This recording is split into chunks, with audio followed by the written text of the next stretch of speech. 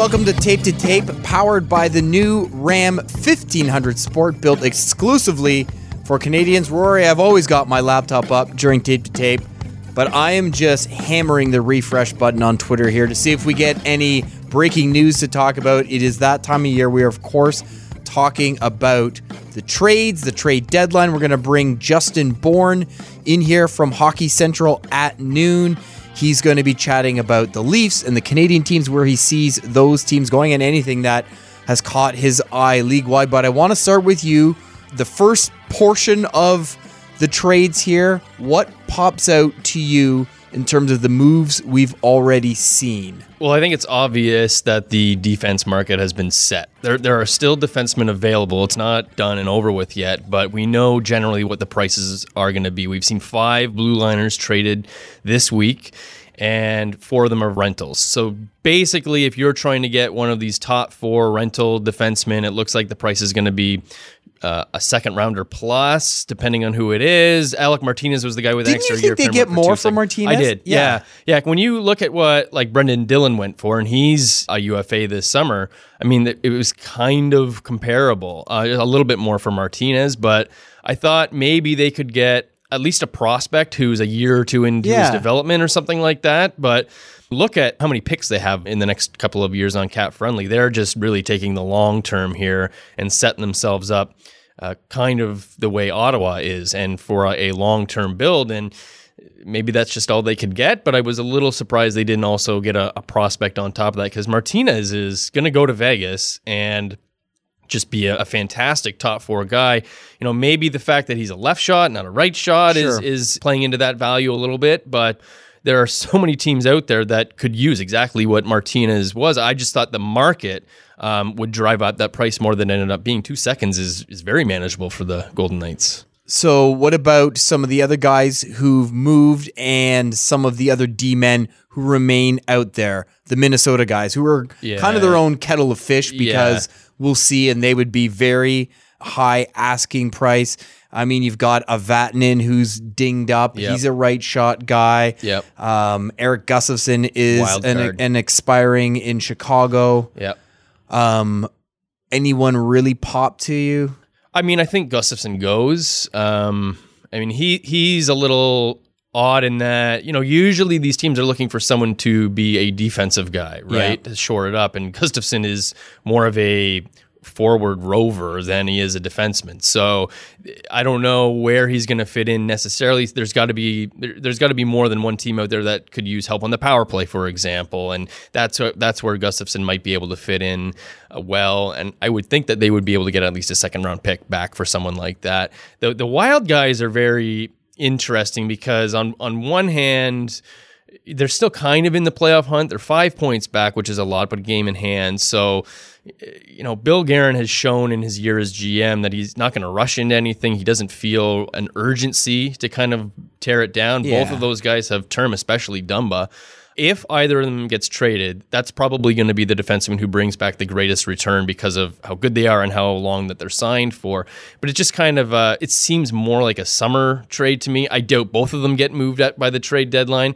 It seems like someone would really have to pay up right now for that to happen before the Monday deadline. So the other defenseman who would return a ton is Jeff Petrie, Montreal, but probably also doesn't feel like he's going anywhere. I mean, if I had to lay nickel, Petrie, Brodin, and Dumba are all going to, they're not going to need a change of address, I don't think, in the next 2 weeks. No, I would say it's unlikely, but if I was to rank them, I mean, I might put Brodin number 1 as the most likely, and then Dumba, and I just don't see Petrie getting moved, even though Montreal is further out of the playoffs than Minnesota is. But Montreal, Bergevin, this is his 8th season as GM. Like, he can't go next year and miss the playoffs, you would think, and still have a job. So he, I think, would have an interest in coming back next year trying to make the playoffs just for his job security alone. So the fact that Petrie's still signed under contract next year, maybe you can get him signed beyond that. It's hard for me to see how they could trade him right now. He would bring back a good return for sure, but more futures that Bergevin might not be around to enjoy the fruits of. So one of the teams that would love to get its hands on a defenseman is the Florida Panthers, your Panthers, and they are kind of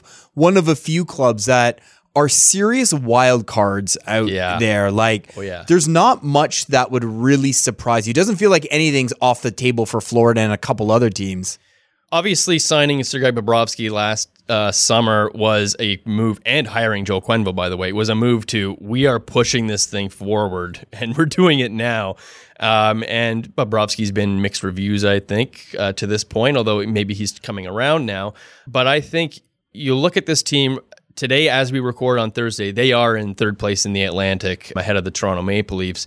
That's going to be a battle till the end. They need the same thing Toronto does, which is a top 4 blue liner, and they have way more assets that they could possibly move. I mean, there are prospects like Alexei Heponiemi. They have their own first-round pick, which Toronto doesn't. And then you've seen actual roster players that keep popping up in trade rumors. Mike Matheson, defenseman, signed long-term. Vincent Trocheck, who had a serious injury last year, and he just hasn't been the same player since then. And then a couple of UFA forwards, Mike Hoffman, Evgeny Dadonov, both are really, really good players. So it would be hard for Florida, while they're moving for the playoffs, to trade either one of them. I think Hoffman is far more likely of those two to get moved. But again, teams are needing scoring wingers, which is exactly what Hoffman will give you. Maybe you can move him and get the top 4 defensemen back, at least a rental that you need. Or is Florida just going to come out of left field and make a huge trade involving more than one of those guys and a first-round pick or a prospect or something to really bring back something? And that's where you wonder if maybe that's the team that can accomplish the Matt Dumba, Jonas Brodin trade and really shake things up, because, like I said, there's just so many possibilities of things they can do. They have the coach, and I mean, Dale Talon has made a lot of big moves in his time as GM going back to Chicago. So I don't think anything is really off the table right there. Any other teams that really could go, like, nothing would surprise you? Joe Sakic, GM of Colorado, talked to the media last night, and he really doesn't say much other than he's in the market for a depth goalie, which isn't going to move the needle. But, I mean, again, that's a team with all sorts of assets. They've been playing the long game here for a while.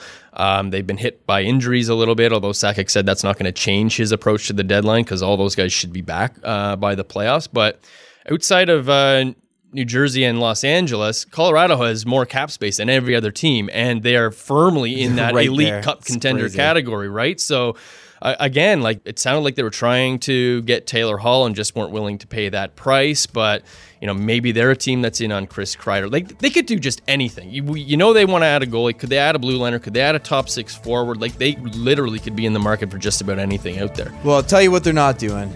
They're not trading for Carey Price because video producer Drew says that guy's a bum. He's washed up at 32 years old. So scratch that. Forget all the beautiful historical symmetry there with Patrick Waugh once upon a time. Words. Stop dreaming. All right, stick around. Tons more to come on Tape to Tape, including Justin Bourne from Hockey Central at noon. Down the left wing, Canadians in. Coming down, looking with a man open. He guides him, and Zucker gets his first goal in a Penguin uniform.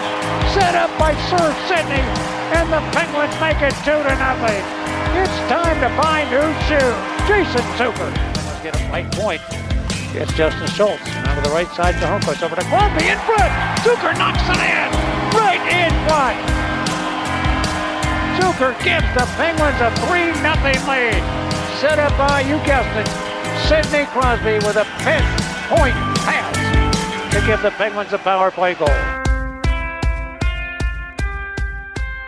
Hey, if you're listening to this podcast, there's a very good chance you are into fantasy hockey. If that is the case, don't forget to sign up for the Sportsnet Fantasy Pool presented by RAM. Just go to sportsnet.ca/RAM. You can get cash prizes totaling $50,000. And the grand prize, the best of all, a 2020 RAM 1500 Sport. Rory, there's not a 1500 Sport up for grabs in our keeper league, but I may have messed up. Top 4 guys finishing the money. Mm-hmm. So first year in the league, I would win my entry fee back. Somehow you're winning in your first year in the league. I am the Vegas of this league. I've been like 3, 4, 5. I'm 5 right now. The guy who's going to win the league, we should actually, before this is over, just show his roster. It's like, crazy. How did this happen? Yeah. It's outrageous. We're all playing for second. He offered up, because he has so many good wingers, Jason Zucker, after he was traded, he offered him to me for a 4th. And I've already traded one draft pick. We started with 4 draft picks. We have a 4-round draft. I've already traded my first. I had 3 draft picks left. Kind of blew some of my powder, and I was like, you know what? I'm good at wing. I just picked up Yamamoto. That's paying off. Fiala's paying off for me. I feel pretty good. The next day I made a trade and acquired 2 more draft picks and was like, you know what? Maybe I'll go back to the guy. But it just felt shameful to be like, hey, it was after Zucker scored 2 goals on his first night. I was like, I'm going to look like too much of a clown. But then he put him back up for the whole league. Anyone want him, you can have him for a 4th. The guy right in front of me snatched him up, and I was instantly like, this is why I'm not a GM. I should have just traded for him to keep him away from everyone else. You should have been like Jarmo Kekalainen at last year's trade deadline. Just give caution me to the everyone. wind. I'm trying to win, doing my best. Don't care about my draft picks. Don't care about my futures right now. Give me the player. So what other wingers catch your eye? I mean, Elliot Friedman on the 31 Thoughts pod was talking about maybe Sheary going back to Pittsburgh.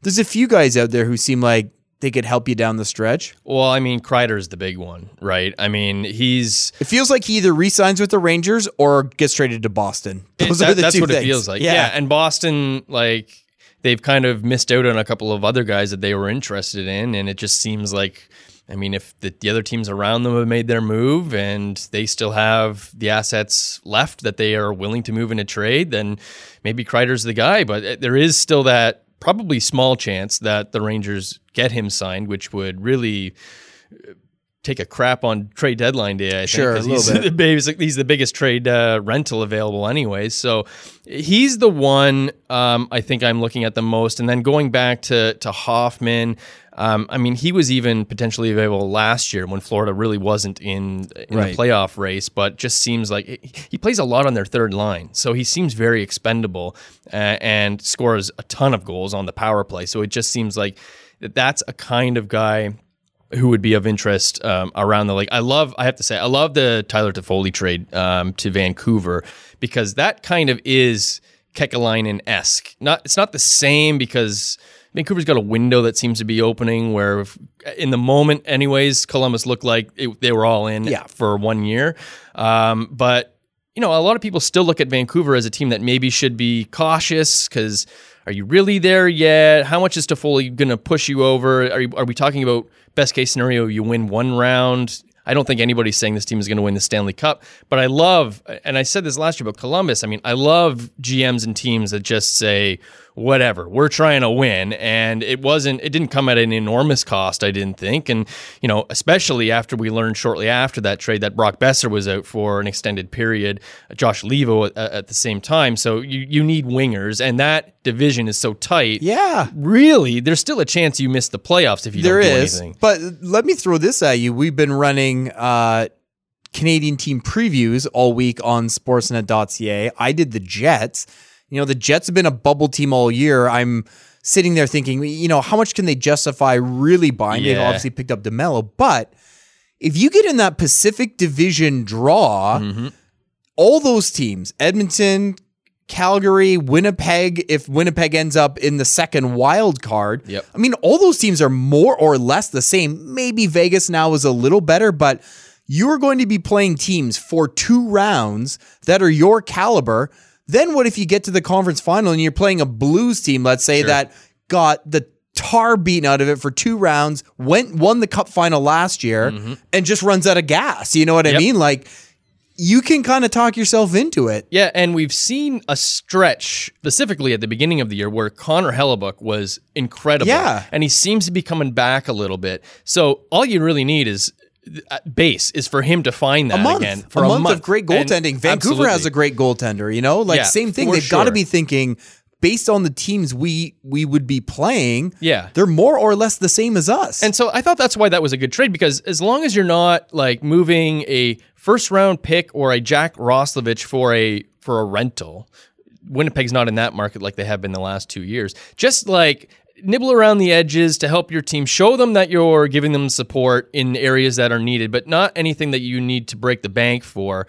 Guys that can play minutes, guys that can step into the lineup when injuries inevitably hit here at some point. And then that's all you really need to do, because you just need to make the trades to get yourself into the playoffs. Because, I mean, we say this all the time, but it's very true that you just need to get in, and with a hot goalie like they can have in Hellebuck, literally anything can happen. And to your point, I mean, that Pacific Division, if Winnipeg gets in the first round and they're playing the Vancouver Canucks, I think Vancouver is probably the favorite, but it's a coin really flip. By how much? It's a coin flip. Yeah. Winnipeg, that's the flip. other thing. You look at Vancouver, I mean, it's been a while since it's been 2 or 3 years, I guess, since they've made the playoffs. That's still a young team that's got to find his way. You think back to Toronto, the first year they made the playoffs. Nobody was expecting them to beat Washington and all that. Vancouver's at that stage where it's maybe you got to lose first to win, whereas Winnipeg has lost a couple of times. Yeah. So they might be better prepared for the challenges of the playoffs and for all of the pressure and everything that comes with it. Especially as an underdog. Vancouver will be doing that as a favorite. So there might actually be reason to believe Winnipeg should be a favorite in that situation. Well, if anyone knows anything about lightning in a bottle teams, it's the Jets. They saw Vegas in the West Final, eliminated in 2018, and the St. Louis team that won the Stanley Cup. So there you go. I still say Roslovic for Subban, 2 years control after this for Subban. Still a good player. Jersey eats get it down to 7 per year. Done. All right, we're going to talk to Justin Bourne when we come back, get his thoughts on the Leafs and the other Canadian teams right here on Tape to Tape. In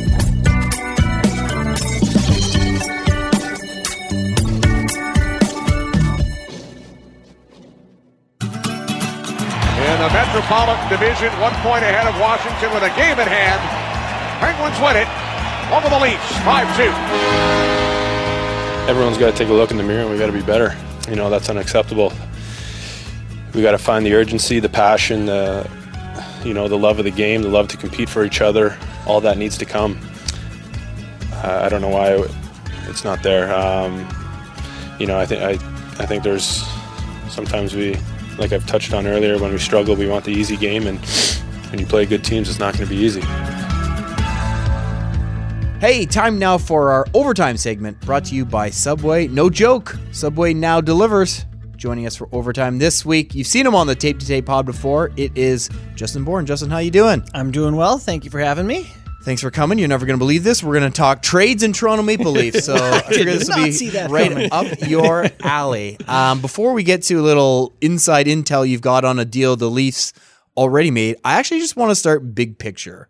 So the Leafs, by the time people are hearing this, they will have played Pittsburgh tonight at home, but where are you at with this team? Because I was saying to these guys, it feels like this is like the 5th time this season where you think, if they lose tonight, it's going to get hot in there. Do you come down more on the side of they're going to figure it out, there's way too much talent, or are you starting to look at this and go, something just isn't right, coupled with bad injury luck?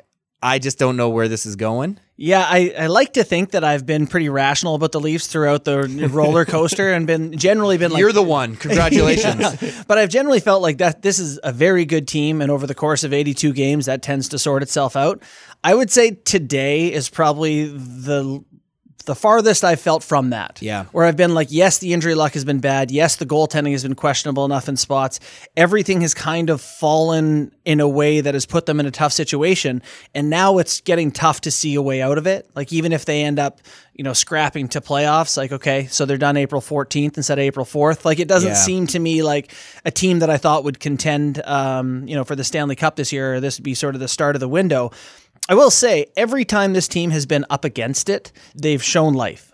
Like, every time we've counted them out, right? Yeah, well, that's the thing. I feel like we've had all these points where it's like, they did it. They got it together. And then a week later, we're like, oh my God, they're about to lose 4 straight again. Yeah, and that was Keefe even mentioned that in like his press conference after last game, where he said, I guess this is the route we want to take, where we like embarrass ourselves till we look in the mirror, then we bounce back. I've been using the example of the All-Star break, where going into that, they had a terrible defeat, and it was like, what is this team? Are they there? Then they come out and they beat Dallas on the road. They beat Nashville on the road. They come back and beat Ottawa. And it was like, all right, that's the team. And then every time you start feeling good, they let off the pedal, and we see this sort of stuff again. So we'll see if they have another pushback tonight. Now, jumping off that, when they've made these bounce backs this season, it's come at, obviously, earlier stages where there's still a lot of road left. Right. Does Does it change when you can see the end of the season? Like, I imagine the pressure is ramping up. Does that make it, more challenging to just, we'll get over this and figure it out like we have before? For sure. And it just makes it harder to excuse it away and just say, well, they'll get it sorted. Big picture, big sample. Mm-hmm. Sample's not big anymore. 8 weeks left, right? Yeah, basically. Yeah, so definitely the time of the season changes things. I tweeted something, I guess by the time this is out, it'll be yesterday, but to the effect of, I think tonight, as in last night, we'll learn so much about this Toronto Maple Leafs team. Yeah. Like, this to me is a moment where the spotlight's on them. You're still playing that same very good team. You're at home. Is there pulse in this team? Is there that fight? If it doesn't happen against the Penguins in the second of this back-to-back, I'm concerned about the rest of the season for sure. So one move that probably isn't going to have an enormous impact on things, we'll see, but bizarre move because they're competing with the Florida Panthers for third place in the Atlantic. They swap Mason Marchment for Dennis Malgin. What do you know about Malgin? Rory was saying before we got rolling, he thinks he's a pretty good little player. And what did you see during your time working with the Marlies from Marchment? Yeah, so the Malgin thing is interesting. We were just saying before, like, imagine he scores the winner against Florida. Like, so to me, it kind of says that Florida is like, we don't think this guy's very good. You'd have to be real confident, right? To be like, we'll give him to the team where we're competing. Yeah. So that's a bit of a slap in the face. But, I know that they've liked him for a long time. With the Marlies, I would get the scouting reports of the teams we would play from Kyle Dubas in the American League. So Malgin was on Springfield. So I have what Dubas would have written about him. And he's liked him for a long time. Had a lot of good things to say about him even then.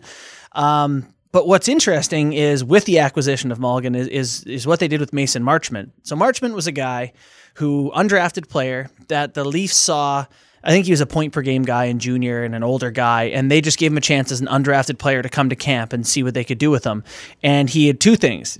He could run guys over as a very tall guy, and he had amazing hands. But physically, he was built like he was just like a boy still, very wiry and lean and no muscle on a very big frame, even though he played a physical game.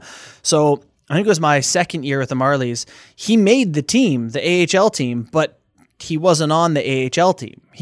We kept him around, so he practiced with the team. He did extra skill sessions with the skills coaches before and after practice. He worked out on his own separately from the team. He was a part of an AHL program with all the accoutrement that comes with being a Toronto Maple Leaf prospect, but he wasn't ready to play at the AHL level. So they worked him until about almost Christmas. Then they sent him down to the East Coast League and started playing games with a more muscly, bigger frame and more hands. And they kind of took a non-prospect, a non-NHL prospect, and they just turned him into a guy in Malgin who has played 180 NHL games and can play for the Toronto Maple Leafs. That sounds like an upgrade. Yeah, right? Yeah. Nice So that's the move they've made, and obviously Jack Campbell and Clifford previously. What sense do you get in terms of where this might go as we approach the deadline for Toronto? I just, in talking about what we're just saying, like, it feels harder to believe that this ends, at a timeline later than mid-April. I can't see them picking up a rental. I can't imagine sacrificing an asset for this season the way it looks right now. Maybe, what happened against Pittsburgh last night will change my mind entirely. But, so what I can see happening is them seeing a team that needs a shakeup and they need something different. And I'm talking about Matt Dumba specifically, like someone who has term, who fills a need, who changes up what the core of this team really looks like, maybe at the cost of a Kapanen or something like that. I can see something bigger like that happening. I can't see them just saying, hey, we added Chris Kreider for picks and prospects and then Kreider's gone. Like something like that doesn't make any sense to me. Yeah. Now, I know trades usually take time to figure out, and when the GMs are planning out the deadline, what they do, like, you're not just making a decision based off of a game that happened last night. But again, recording this Thursday before we know the result of this Pittsburgh game, do you think the approach or what they might be open to do changes if they say win these next two games and look really good versus if they show zero life against the Penguins, drop another one on Saturday night? I know it's a big picture thing, but does that change their approach at all? I think it does. I honestly think we're at a point in the season where this small sample is an important sample. And I don't even mean in terms of wins and losses. Like, you just want to see that this core has it within them, that find that passion, that push. Dubas gets this reputation as being the stats guy and, push the glasses up your nose and look at the spreadsheets and make your decisions. It's not like that, but he would generally, he'd value the big sample, but he's still a hockey guy. And as a hockey guy, I really feel like going into this crucial part of the season before the trade deadline, I just want to see it. And even if it's, as I said, not wins and losses, I want to know that there's anger and frustration and desperation and that these guys aren't just cashing the paychecks that they've earned and moving on to the next night. I think the knock that they get probably most is not enough grit and sandpaper and all that stuff. What does that mean to you? Well, when Dubas did an interview with Ron McLean earlier this year, he said, we want to be the guy.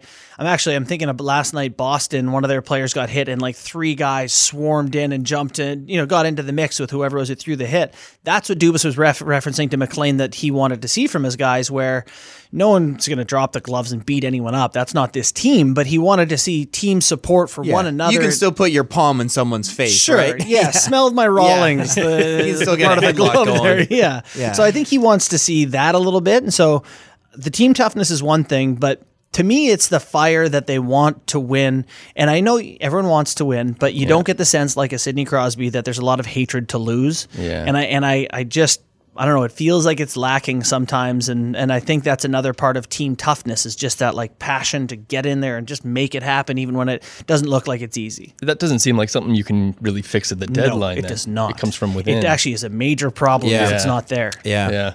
That's just the reality of this core.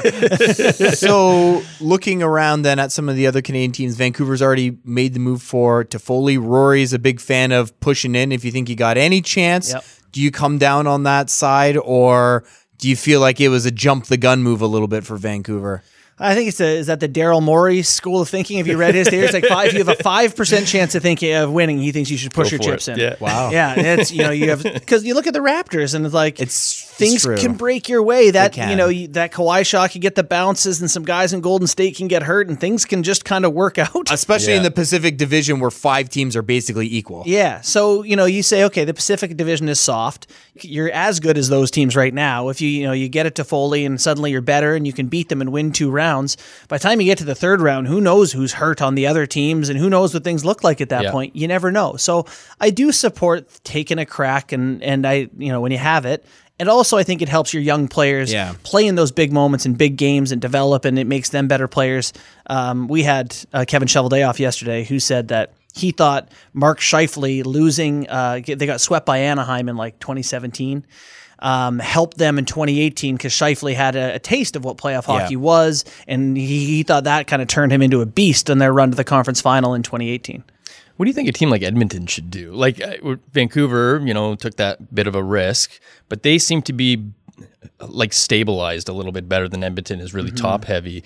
I know Holland has talked about not wanting to move like a first rounder or Jesse Puljujarvi for a rental player, but like what kind of players do you think a team in their situation should be on the deadline? Yeah, I'm torn on the Oilers. I really am. Tough. And I think they probably are too. Like, I'm looking at the Pittsburgh Penguins say, all right, we got Crosby and Malkin, so we're pushing our chips in. We're getting Jason Zucker. Who cares about the future? If you're Boston, it's Bergeron and Marchand and Chara. It's like now or never. Go get Chris Kreider. I do not care about your first-round pick. For the Oilers, like McDavid and Draisaitl are still young. The team's not that great around them, but good enough, certainly in that Pacific Division, that again, like Vancouver, you could maybe do something. So I think Holland doesn't want to come in there and sacrifice the future right now, and he wants to show that he's patient, but it is just so tempting, with those other teams looking weak in a soft division to be like, fine, we'll do it. So I'm very interested to follow what the Oilers decide to do.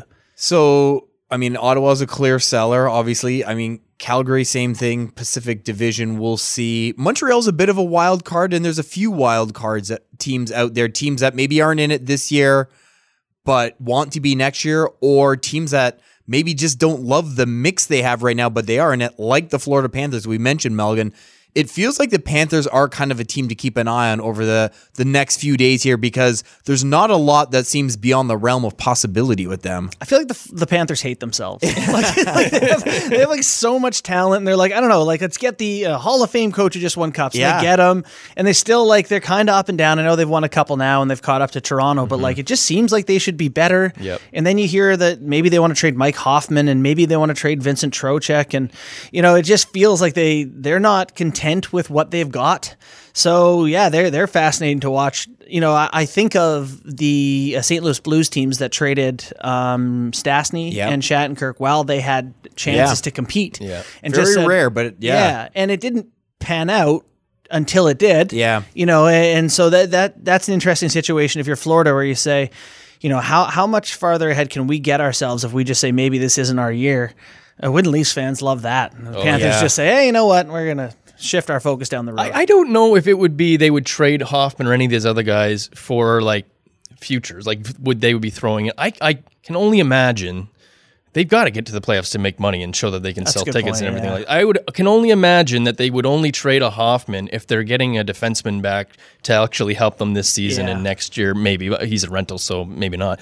But somebody needs a Mike Hoffman. Yeah, everybody needs a Mike Hoffman, right? And if you can get a defenseman, that's what I'm kind of thinking Florida maybe does. But there just seems to be a lot on the table with that team. Yeah, and Hoffman's an interesting guy. I feel like you would have to watch the teams he's on to really understand him, because he does a lot of things that are really good, but it doesn't seem like he's helping a lot of teams win. I don't know. They don't seem to find him a part of their core wherever he's been. Disposable, sure. So, that is an interesting knock on him. But he does have, you know, that power play bomb. Oh, yeah. You know, could he be a fit with an Oilers or someone like that? Very interesting to see what Florida decides here. Do you like this time of year? Are you ready for the madness here the next 3 days? Well, this is my first year at Sportsnet during this, and everyone is like not pleased with the deals happening already. like the trades happening before deadline day is not, it's subpar. But I love it personally. I feel like I'm far enough removed from the players that I get to root for a million trades. Yes. I feel like if you're like closer to guys, you understand how much it hurts them and all that. So I try to just put blinders on and be like, yay. I do enjoy it. Yeah, it does tend to be fun. And I find every year there's the angst over, oh my God, what are we going to talk about for 8 hours? You know what? You fire up some B-roll, talk about some of the trades that already happened. Yeah. Inevitably, it's okay. Yeah, here's Marco Scandella's last 11 shifts. Yeah. I don't know. Enjoy. All right. Well, thanks so much for taking time in this busy time to join us, pal. Yeah, thanks for having me. All right. That is Justin Bourne. You can catch him at Hockey Central at noon. Make sure you're tuning into all of Sportsnet's coverage of trade deadline day. You can follow Rory on Twitter at Rory Boylan, myself at Dixon on Sports. Justin, at JT Bourne. JT Bourne. Check back next week after the deadline. Special Monday edition that will drop Tuesday morning for Glass Rattling hockey action right here on Tape to Tape.